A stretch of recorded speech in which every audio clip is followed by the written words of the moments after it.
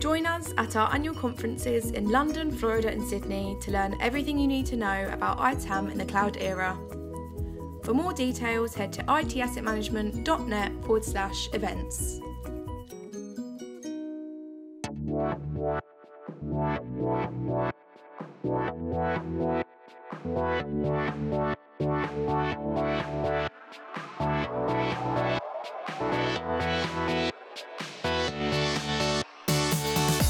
Welcome to the ITAM Review podcast, news, reviews and resources for ITAM, SAM and software licensing professionals.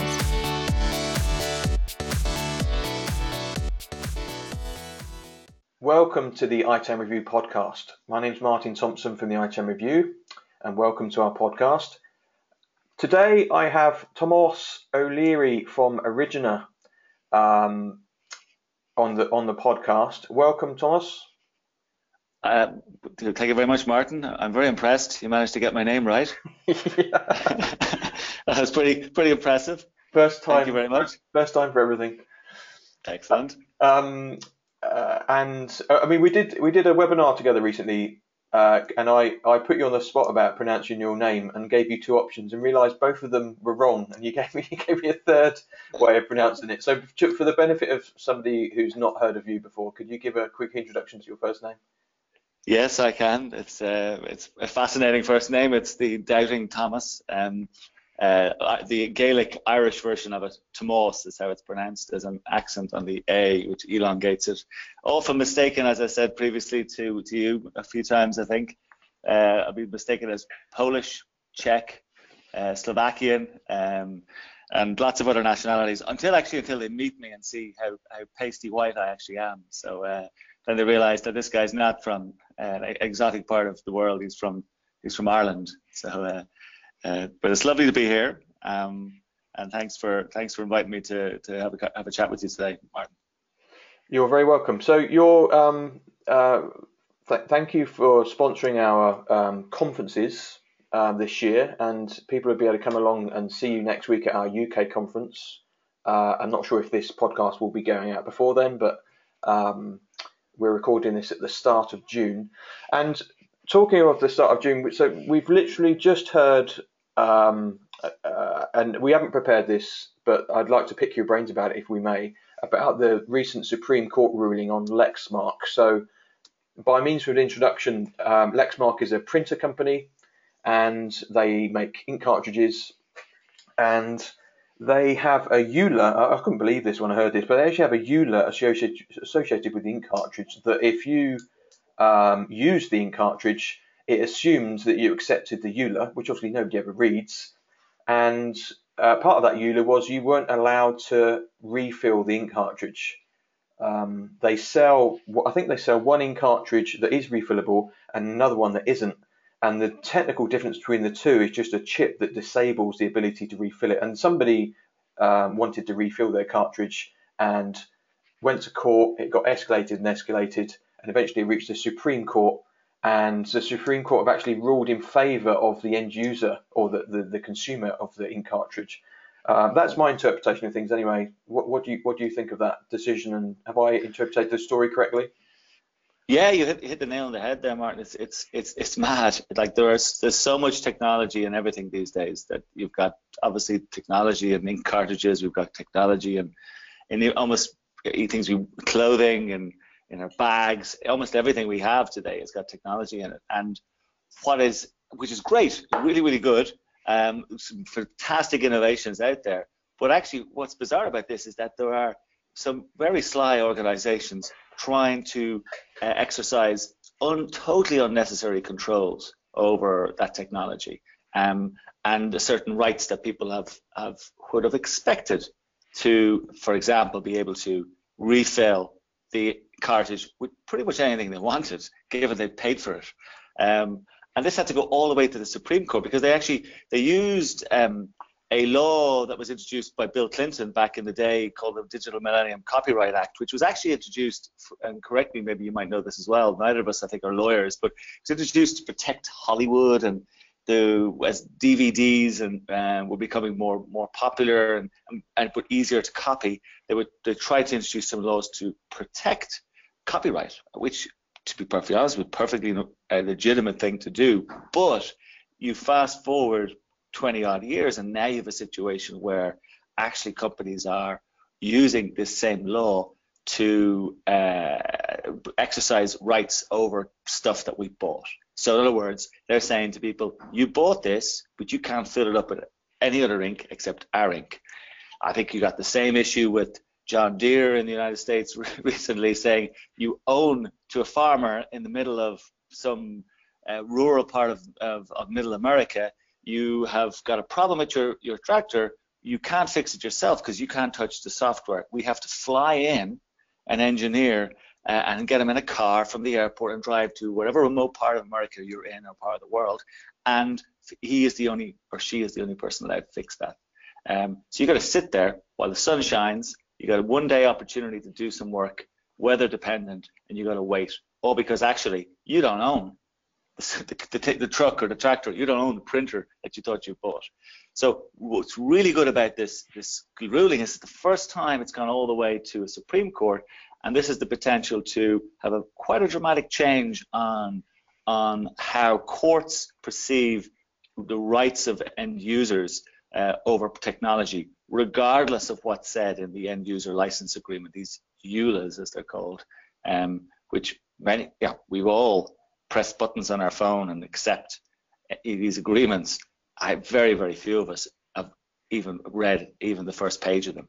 And this is the problem. They insert the strangest terms in these conditions. So, which is great. The right to choose who fixes your stuff, whether that be your printer or who refills your stuff, or it would be your tractor, or in the area both you and I work, Martin, in the IT technology space, who repairs your technology, who can fix your software, what choices you have are really important. And given the fact that, as you know, Martin, my background is in the secondary market, I have a business that's what we do. We help people make choices, but only because those choices exist. And we need to have rulings like this, more and more of them as they happen, are going to empower end users to make decisions. It's really powerful stuff. It's uncharted territory, really, isn't it? Because I think the Millennial Act was, like you say, it's about digital rights, and I think if you could, I agree with you. I'm not an expert either, but I think basically the Millennial Act allowed you to say, if you were in breach of a EULA, if you've breached the terms, then we can actually, it's a felony or it's a crime, and we can actually convict you because of that. That's the power it gave. But there's nobody, which is arguably, in a digital world, that's a good thing to protect people's privacy, so they protect their intellectual property and copyright.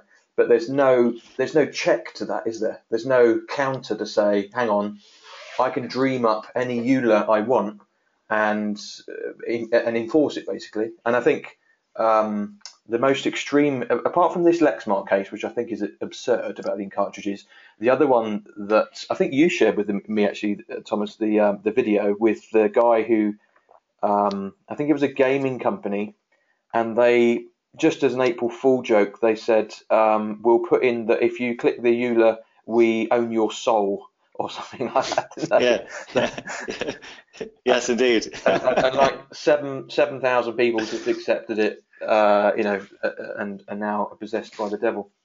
But yeah, so it's a really interesting landmark in that it's recognised that we need to protect the consumer as well. It's not just all about the software companies. Well, look, I mean, there's many businesses will tell you. I'm sure many people listening to this will feel that there are times that they feel that their business soul is owned by some of these big, large software companies, and that's one of the problems, is that it's done a huge disservice on the IT industry. There's a huge amount of negative activity happening around audits and restrictions and this type of activity, where Lexmark actually challenge something that common sense says, of course you should be able to do this. Yet they are so obsessed and so full of either legal representatives or people who are so particular about the rules that they think are designed exclusively for their benefit. And they're not. The rules are designed for the market, to keep the market in a positive state. It's not designed purely to line the pockets of these large organizations. And I think that's one of the real issues going on in the world today, is that you see, and it's not just in the software industry, it's across the whole internet, that it's more of a wild west out there. There are zero rules, and the guy with the biggest gun, which in IT is usually the guy with the biggest pocket and got the toughest lawyers, is the guy who rules the roost. And I think what's happening, though, which is really nice, is that you're starting to see a change. You're starting to see a change. As you know, Martin, one of the things that I'm involved in is an organization called Free ICT Europe. And I've also been involved at the early stages of a similar lobby group who've been talking about this ruling we talked about at the top of the podcast, called repair.org in the United States. So we have been trying to talk to the European Commission to make them aware that there's a lot of abuse of market rules going on. Some of it very subtle, and it's not in the interest of taxpayers, it's not in the interest of businesses, because ultimately what they end up doing is paying over amounts of money or making changes to their environment that really aren't necessary, that don't add value. And in today's world, with the pressure we're all under, it has to be value orientated. There has to be some return. And a lot of this spending and activity that happens in the software industry is wasted. There's huge portions of the industry, and that's wasted in every industry, as you know, Martin. You pick any industry at all, you'll see the same thing. But this can be fixed very easily. This industry is not around that long. It's relatively new, and it doesn't need to have the same sort of hangovers as other industries have. And it seems to be developing the exact same trends as some other industries that are inefficient. Well, financial services is a classic one, which has brought havoc when it's in a bad shape and in a bad place, every couple of decades. And we don't need that. It's not necessary in the IT industry. It might require some rules, and it might require some people to come along and say, okay, we have to put some rules around this. I mean, I think you've talked about this before, Martin, around your campaign for clear licensing, which I really like that activity you do. It's about clarity. It's really about saying to people, there are certain things that are allowable and important, protecting IP, allowing people to invest and feel they can get a return. But there's at a certain stage in the process, there has to be then there's a balance. It's checks and balances. And it's like everything in life. There's always checks and balances. And I just think it's what's happening in IT and many portions of it. There's an absence of those checks and balances. And it adds whole new dimensions to the market as well, because using the example of your John Deere tractor, if you have bought this tractor that's so loaded with electronics that when you sell it on to somebody, is it going to be just a brick that's not of any use because you didn't buy it originally from John Deere, you bought it in the secondary market, and therefore you don't have access to all the software on it? And it's, or even when you buy a VW, you need to be a bit of a guru to understand the engine management system, and all the software involved with it. It adds whole new dimensions to the secondary market, doesn't it? It does, but the secondary market has dealt with those challenges no matter how complicated the technology was, because traditionally the secondary market has been able to access at a fair price or in a fair way the same information that the primary market can access. That's been how markets have typically developed. When you end up in situations where the primary market, as in the manufacturers of these goods or the publishers of software, lock it down, use rules to their advantage and prevent proper ownership, in a way that's not clear either. So when you buy something, if I rent something, I know I've rented it, which is fine. I don't have a problem with that. But if I buy something, I expect it to be mine. I expect to be able to stick it on the wall, sit on it, watch my TV on it, throw it out the window if I feel like it's doing any damage to anybody else. But I can't do that, apparently, because actually, I own all of it except for this line of code or these lines of code that went out. I can't even use it.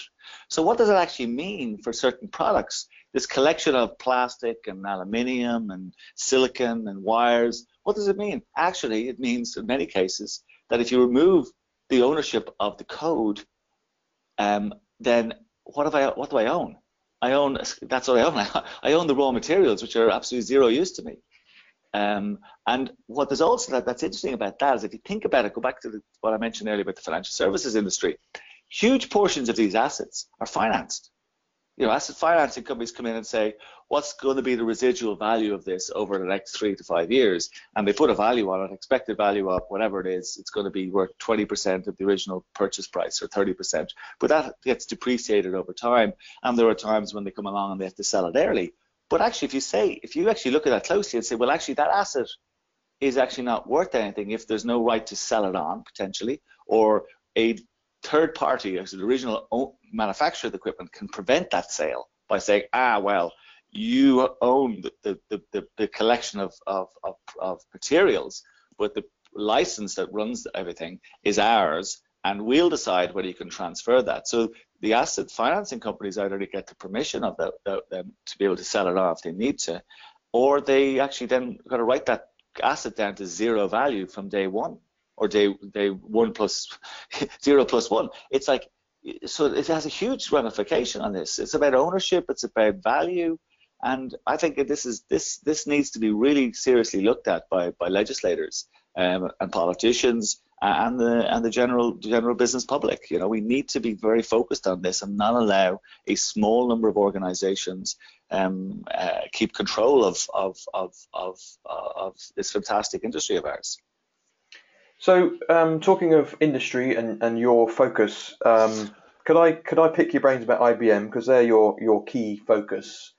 Could you tell me, or tell the listeners rather, about your background with IBM and what the company does and where you think IBM is going? Because we've done a webinar together recently about IBM renewals in particular, and illustrated the fact that over the last 5 years, IBM is tanking from a revenue point of view, and it's unfortunately for them, it's a ski slope downwards in terms of quarterly revenue. What's happening to them, and why does your business exist, and what's happening there? Yeah, I think the reason we exist is because of the fact that for two reasons. One, there is an emergence of a secondary market in software. People are choosing the right to select third parties to maintain software assets in the same way as they've done for data center assets or any other asset and technology assets in the past. So that's been emerging over the last 5 to 10 years. We're one of the first companies to target IBM exclusively. Why we picked IBM? I guess they are the fourth biggest software company. They have, I believe, the third biggest software maintenance revenue stream. So in terms of the assets that are out there, how much they charge for maintenance for the products. So it's logical that the people will come into that market and go after it. And we're one of a small number of companies around the world have done that, and one of the few that are totally focused on it. But if you look at IBM and say, why is this an attractive business for us to be in? Well, it's very attractive because IBM today does not actually sell a huge amount of new software. If you strip out, recent software acquisitions, its traditional software sales has been just about teetering on a flat line or declining, depending on the product range. Some products declining quite rapidly. And a huge portion of the revenue is made up of two areas. One you know very well about, and many of your listeners will know, software audit. Okay, so all the software vendors have big portions of the revenue. But the second big portion of the revenue is software maintenance. And when you consider many of the companies that have IBM software assets probably have had them for 10, 15, 20 years, their requirement to stay on the absolute latest version, or a version that's going to come out of that software in the future, is probably, for many cases, not going to happen. They're going to go somewhere else. They're going to, maybe with IBM, maybe most likely with somebody else, though, because you look at IBM's numbers, it's been declining, 20 quarters of revenue decline across the board, across all product ranges. Some have been hit worse than others. Software now, for the first time in the last couple of quarters, really taking a hit. IBM will be a company that has a revenue, I predict this year, of sub $80 billion for the first time since 1998. You've got to go back all the way to 1998 to look and see when was the last time IBM had a revenue that was below $80 billion on an annual basis. That's extraordinary. Now, I know they've sold some businesses, a couple of high revenue businesses, but they bought a lot of companies along that journey. Really, the opportunity for us as a business and for anyone who's listening who has software assets is that you've got to really look hard and say, what am I doing with these assets? And why am I spending so much money still on maintaining those assets with IBM when, one, the actual cost is outrageous and the value is pretty low, but two, actually, they have been letting go huge portions of their staff. They've been doing this for a number of years, plus they've been also outsourcing their development, future development support of their own products. That's what they call it. So they did it recently with Informex. They've done it with many other products, Activity Workload Scheduler, and many others over the last a number of years. So they're pushing more and more of the future development of the products to third parties. So they'll hold on to the IP. But in truth, the trend of any industry that's ever done that before, there's no development of any note going to happen in the future because it's not their product. They're going to use it as an opportunity to just collect as much money over the next 3 to 5 to 10 years from those assets. And what we're saying to people is that those are perpetually licensed assets that you don't need to give them any more money unless you feel you have to. And there are options out there. So if IBM, let's say that they continue to decline, does that mean that your business has a shelf life? Well, all businesses have a shelf life, Martin. In my view, I think the days of you having a 100-year business plan are as many Japanese companies would have had in the past, and even European ones. I don't believe they exist. You look at even how long is the iPhone out? It's just 10 years, is it? It's just this year, and it's already in a decline. A product that's revolutionized the world is already technically in its mature stage of life. So I think the nature of business. Yes, the truth is we're building a business that can be deconstructed if necessary down the line. Okay, so what does that mean? It means it has to have levels of, I think all businesses should have this anyway, have levels of flexibility that it can flex to grow, okay, but it also can flex to shrink if it needs, okay? And there should be nothing wrong with that because we talked earlier, IBM shrinking to $80 billion. That's actually not a problem by itself. That's actually okay if there was identifiable areas of growth, okay? Or if it was accepted by the shareholders. The problem is the traditional shareholders of companies like IBM will always want to see growth. And the only way they've been getting away with what they've been doing is because they generate so much cash because they've got such profitable product lines like their software maintenance, like their mainframe, that generates so much cash every year. They've been giving it to the shareholders to keep them quiet, in my view. You now have a situation potentially in the next 5 years, they will not have the cash. So what will happen? You'll see their share price drop significantly. A lot of the support that they have currently in the market will disappear. You've already seen it with Warren Buffett recently. So, and it's not just IBM. There are many other companies in the IT industry that have similar challenges. It just happens that IBM is the one I know quite well. So yes, our business is built on a model, a flexible business model that allows us to flex and to decline. You look at Uber, you look at Airbnb. They're classic organizations that are built the same way. They're built around communities. They haven't had to build hotel rooms in every city. They've accessed resources. We've done the same thing with IBM's resources. So we've tapped into the very resources that end users want to use. We've tapped into those. We haven't had to build offices around the world to do this. We just tapped into the resources and built a command and control platform to allow those resources and the end users connect in a legal way, so that they can have their assets looked after in a much more cost-effective manner. And just a couple of stats that spring to mind just to support that. I think I read somewhere that it was, I think, over 80% of the Fortune 1000 or something, or Fortune 100 didn't exist, 10 years ago or something. The longevity of companies is no longer so important or prevalent. Also, I think it was Airbnb have got an enormous market cap versus somebody like Hilton, and they don't, and yet they don't own a single property. It's remarkable, really. So I'd like to reference another company that's prevalent in your industry that does support for Oracle, which is Rimini Street. So they are an alternative to people that don't want to spend money with Oracle. But one of the things that are notorious with Rimini Street, and maybe this is part of their marketing plan, is that they always seem to be caught fighting against Oracle. So what are you doing differently, and what's your view of that sort of ongoing spat with Oracle?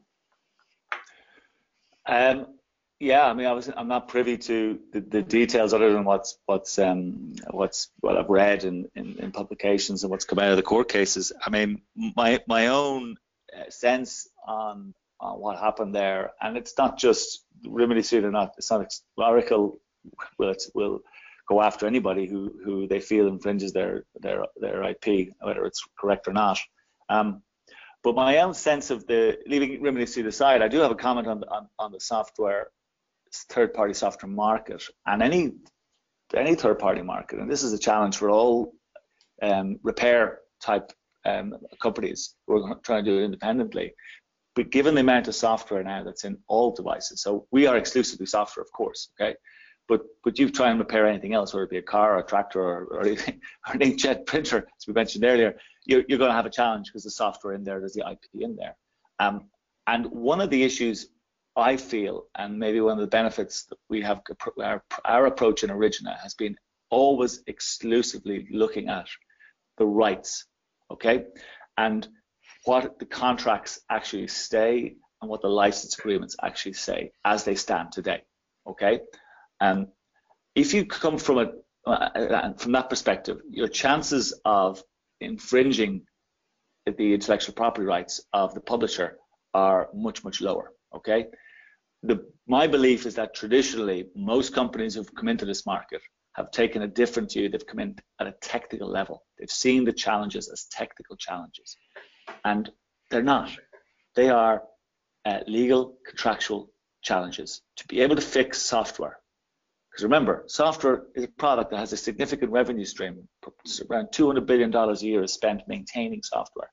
Yet, it is physically cannot be touched in any shape or form. So how do you maintain a piece of technology that you physically can't touch? You can interface with a keyboard, with that's hardware, so you can't physically touch it. So how do you maintain that piece of software? And this is one of the challenges. And our view, you have to understand what the rights and entitlements are. So when we provide maintenance to an IBM asset owner, we're dealing with their license with IBM, and it's very important we're all clear what that is. And while there are certain standardizations, everybody might have a slightly different version of those rights. And once we know what those rights, what our platform does, it's like it puts a pair of X-ray specs on the technicians. So when they step in to do some work on behalf of that client, they don't just look at it from the point of view of a technical issue, which is obviously potentially what the issue is, but also what can be done to address that issue. How can that be fixed? Can it be fixed just by downloading some code that you may or may not be entitled to, or accessing and making a fix in a different way? So you need to understand how can you make those fixes. I believe that the problems that all the companies that have been challenged in this industry have had stem from that not investigating enough what the rights and entitlements are before they've actually tried to fix the problem. So one of the things we've been discussing recently is about Russia dumping IBM, Thomas. So what do you think on this, an entire country dumping IBM? Could you maybe give some background to that, and what do you think of that? Yeah, this is something we wrote about recently. So the State Duma, which is the Russian equivalent of the House of Commons, is you'll be very familiar with. They've drafted legislation that proposes banning government bodies buying licensed software at all. Not just IBM software. They happen to have picked on IBM, amongst other software vendors, to say their view is that actually they want to stop state organizations and state bodies buying licensed software. Now, consider that they will all be organizations that are based in the United States. This information this may change given what's happening between the US and Russia at the moment. We don't know whether Russia are friend or foe. It's very hard to tell. The news that's emanating out of Washington at the moment. But I think what's interesting about this is that this is an entire state saying, actually, what we want to do is we want to actually move our entire country over to open source. Now, we've seen similar conversations happen at a European level, where this challenge that exists in the world, where most state organizations and private organizations, if they're non-American, they do have as nationalism is beginning to become more prevalent. You've got challenges, obviously in the US it's happening, but also it's happening here in Europe. So Europe is taking a more European view, which is going to create some issues. And you see it after the recent visit of President Trump, but also in Russia and other parts of the world are going to take the same view. Now, if the people who write software, written software traditionally are American companies, what does that mean? That's a potential challenge for US organizations. And it's questionable whether some of the moves and nationalistic moves that are happening are going to be good for some of these companies in the longer term. Time will tell. But this is interesting, that particularly given Russia's dominance of the news in the United States, the fact that it's targeting products like IBM WebSphere and saying that there's actually open source alternatives to it. And the fact that they're saying, they are claiming some of this to do with security concerns, but when you say security concerns in Russia in the same sentence, you may not mean the same security concerns that we're normally used to talking about in the IT industry. So yes, I think it's a fascinating, piece of news that came out in the last number of months, and it'll be very interesting to see where this goes, and also to see, do other states or broader state organizations like the European Commission or European Union, do they start to do some of the same things? It'll be interesting to see. It's interesting that you mentioned about Russia dominating the news. I think they are. This is not IT stuff. This is more political. But I read somewhere that Italy actually has a bigger economy than Russia. But you don't hear about what the Italians are up to, do you? So kudos to Russia and their PR team, their global PR news team, for punching above their weight and putting their news out there. But I'm seeing more and more of that. I'm seeing. I was at an event with a company called Snow Software, who are based out of Sweden, and we've done some work with NextThink, who are Swiss. And obviously yourselves who are Irish, and it's fantastic to be working with some European-based IT companies. And that's not anti-US sentiment, that's just pro-European sentiment. And it's I think that will be increasingly the case, especially when you get some of these large software companies that are not really acting like software companies, they're acting like conglomerates. And I'm thinking of people like Micro Focus, they're not really a software company, they're a conglomerate that owns IP and looks to screw as much revenue out of people as they can using that IP. They're not really innovating. So it'd be very interesting how these big conglomerates go forward. Yeah. I was at a conference recently in Las Vegas, and I happened to have a casual conversation with a head of a private equity firm from Europe. And we were talking about Micro Focus, actually, and he was telling me that he had seen a trend in investment world where companies are putting money together and they're trying to create an organization that buys up software assets for the sole purpose of going after the end users and shaking them down. Right. This is what he told me. It was a casual conversation. Yeah. But the shakedown is what he said. So it was fascinating that that this is starting to happen. We're going to see what we see in large corporations predominantly over the last 10, 15 years around audits and changes like that, but we're going to see it much more within the SME sector as well. Whatever the prevalent technology outside of Microsoft that many SME companies use, you're going to start to see those products being targeted, maybe by industry. So you got that, maybe who knows how they'll do it, but this is going to happen. Yeah. And unfortunately, the embarrassing thing about all of this is that Micro Focus is an English company based just an hour up the road. But I think they merged or bought HPE, the software side of HP's software, and they did.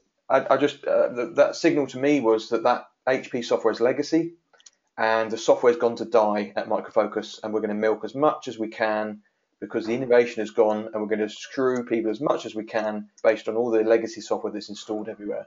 That's the business model, I think. They'll dress it up all sorts of ways, but ultimately that's the business model. Yeah, when you spend 8.8 billion, whatever it was they spent on HP's software assets, that's what they're going to do. So final question for you. Any views on IBM in terms of their audit tactics, the volume of audits that they're doing at the moment, and changes to their licensing model? What are you seeing at the moment? What's the market doing in terms of IBM? Yeah, the biggest thing we see, you mentioned audit, we see that continuing. We see it happening more regularly. Very rarely we come across organizations who've told us they haven't been audited. We do meet a few. The first thing I always tell them is that if you haven't been audited, you will be. So you better have your house in order, and you better be prepared for it. Are they more aggressive or less aggressive? I think they're the same, to be fair to say. I don't think anything's changed. We haven't seen any massive changes in the last 6 to 12 months. They have started making some subtle changes in process around access to fixes in the background. They're trying to make it more difficult. So that's why we always will encourage organizations that we take on to make sure they download the fixes, even though the right remains in place post the end of the support contract. It's much easier just to get it when the door is open, as opposed to trying to go back and knock at the door afterwards. We also see the decline. I mean, IBM's software maintenance revenues are declining quite quickly. One, because they are, where they can, converting companies into subscription licenses. So that's expected by us. So we knew that when we started this journey, that's the market we're going after is a declining market. We estimate that we did some research with Forrester Research recently and had a look at their numbers, and there's maybe 11% decline between 16 and 17 expected in terms of the overall software maintenance spend on IBM. But actually looking out to 2020, that's expected to go down as low as 6%. So we're expecting to see that drop to about 6% decline. When you've got a revenue stream of about $7 billion, they're big drops, but there's a long way to go. And we believe actually that should increase over time, the decline, because what will happen is people will start more aggressively to move their maintenance to people like us. They will either switch then, or they'll switch off the IBM platforms completely, or they'll go, as you described it, they'll go naked.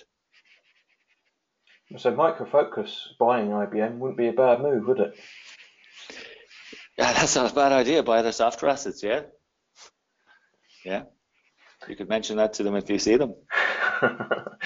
Okay, well, Thomas, thank you very much for your time on the podcast today. Look forward to seeing you next week at our conference, and we'll leave details on the podcast notes about how to get hold of Thomas via LinkedIn or email and so on and so forth. Yeah, and we're actually looking forward to, if anyone is listening to this from the United States, we're over in September. If this comes out after the London conference, we're over in the end of September in St. Petersburg, Florida. Is that right? Yes. Yeah. In September. Excellent. Looking forward to it. Great. All right. Thanks, Thomas. Speak to you soon. Thank you, Martin.